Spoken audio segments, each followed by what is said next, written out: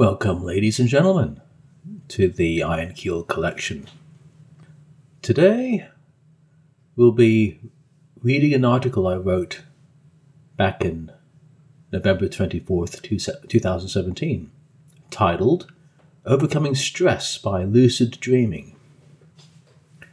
Subtitled, How the Art of Lucid Dreaming Can Help Alleviate Stress Levels and Boost Creativity. All of us have come across stress in one form or another. However, the level of stress and how one overcomes that stress varies widely from individual to individual. Stress can be attributed to any number of factors, the most common being family relationships, financial hardship, job security, or the death of a loved one. However, when stress is combined with anxiety, this can lead to what I refer to as washing machine brain, when worries and artifacts you can't eliminate from your head are regurgitated over and over. This usually results in sleepless nights and waking up frequently immersed in a pool of sweat, along with a racing pulse and rapid breathing. Overall, an uncomfortable experience. One method to alleviate stress is to induce lucid dreams. What is lucid dreaming?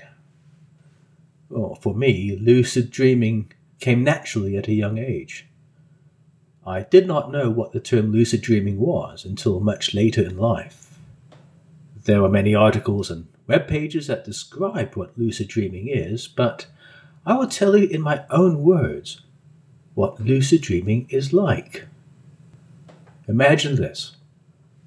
Once you manage to control your breathing, think positively, and try to remove self-perpetuating thoughts out of your head, you may become so relaxed that you have the sensation of waking up, but not actually properly woken up, but rather in that state of limbo where you could easily drift back into deep sleep.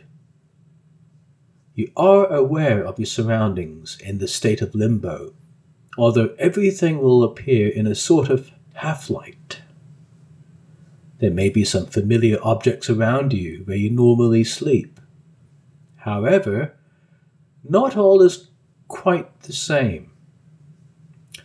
You are not moving, but rather you fixate on an object around you, whether it is a picture on a wall or even a stain on the floor. You then have the sensation of gravitating towards it, as if you were being absorbed into the object you are gazing at. During this moment, it is crucial that you avoid outside thoughts, as this will throw you into a fully awakened state. Also, outside noise could interrupt the transition into a lucid state, hence the need to be in a quiet environment. Once fully immersed into, you may feel that you are floating on ether. You will be able to walk or even float in your surroundings in which you are sleeping in. Or you could be succumbed into another landscape. In most cases, you know that you are lucid dreaming. However, there are a few ways to find out if you are in a lucid dreaming state. Glance at a digital clock and try to read the time. If the display on the digital clock looks gibberish or undecipherable, then this is a surefire way to tell you that you are in a lucid dream. Some of us may be reminded of a science fiction film called Inception, where dreams of others are penetrated by outsiders to seed an idea into another person's memories. In lucid dreaming, You can control your surroundings to a certain level of degree. But this is more difficult than you think, because the logical side of your mind simply may not accept it. It is easy, however, to move around, including transitioning through solid objects.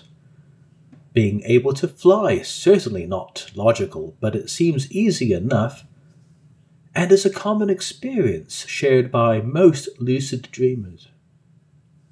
Maintaining a lucid dream can become difficult when reality kicks in, and it is at this point you experience the disappointing sensation of not being able to perform all those illogical actions like flying or walking through walls. You then become fully awakened. How do you start lucid dreaming?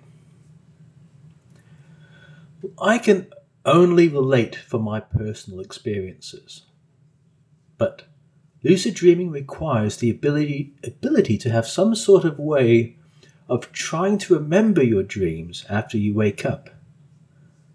There is a very short time span between the moment you begin to wake up and when you are fully woken up, in which you have a strong recollection of what you were dreaming about. Some years ago, I kept a dream journal on the bedside table, in which I can pen down, usually a highly messy scrawl, as much as I could remember during this time span. Reading the journal later in your awakened state reinforces the events that have happened in your dream, with a greater likelihood of revisiting or continuing the dream where you left off. Or when revisiting these dreams, there is a growing realization that you are self-aware that you are, in fact, dreaming, which leads to being in a lucid dream state. Essentially, the more you do this, the easier it becomes to be lucid. Lucid dreaming, at least for me, requires going to bed at a reasonable time, without too much visual stimulation or alcohol prior to sleeping. 1 or 2 glasses of wine is fine, but beyond that, being able to induce oneself into a lucid dreaming state becomes more difficult. Ideally, the room that you sleep in must be well ventilated, comfortable, and quiet. Interestingly, there is a hotel I often frequented on business in Melbourne called the Art Series Black Man, whose rooms seem to be highly conducive to lucid dreaming. Moreover, the hotel provides leaflets for patrons staying in its rooms, describing the art of lucid dreaming. Perhaps it is something to do with the creepy artwork by Charles Blackman, portraying Alice in Wonderland, adorning all the rooms and corridors. There were some decidedly creepy ones, I remember. There are alternative worlds and alternative ideas in lucid dreaming. So after much practice with lucid dreaming, one can build up an alternative world with its own sites and locations, which may be revisited simply by conjuring them up during sleep. Quite often, some of these sites and locations can be connected geographically to each other, with some being similar to actual places in the real world, although often with subtle differences. Once one becomes familiar with this dream world, one will have the awareness to avoid those places which could induce melancholic or cathartic feelings, and instead choose and revisit those positive locations where stress can be offloaded.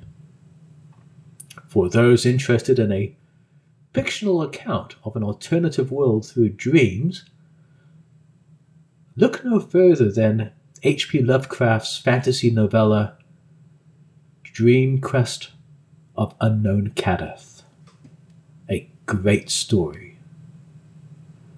Lucid dreams can also spawn brilliant alternative ideas. For example, Mendeleev struggled to find a way to classify natural elements, but during a dream, the idea of creating a periodic table of elements was spawned. Elias Howe dreamt up the idea of inserting a hole in the needle of the sewing machine to complete the stitch, allegedly during a bad dream in which he was being stabbed. Simply put, a lucid dream often removes logical boundaries present in the real world, allowing the individual to think out of the box. To sum things up, everyone deals with stress in their own way. But ultimately, the goal for those with stress is to purge out of the mind those elements in the mind that is causing it. During the daytime or periods of wakefulness, this may be achieved by combining positive distractions, physical exercise, and/or engagement in a familiar hobby or interest. Alternatively, one can confront the source of the stress by jumping back in the saddle of the event or activity that created the stress in the first place. Stress combined with anxiety is usually most problematic when it comes to getting a good night's rest.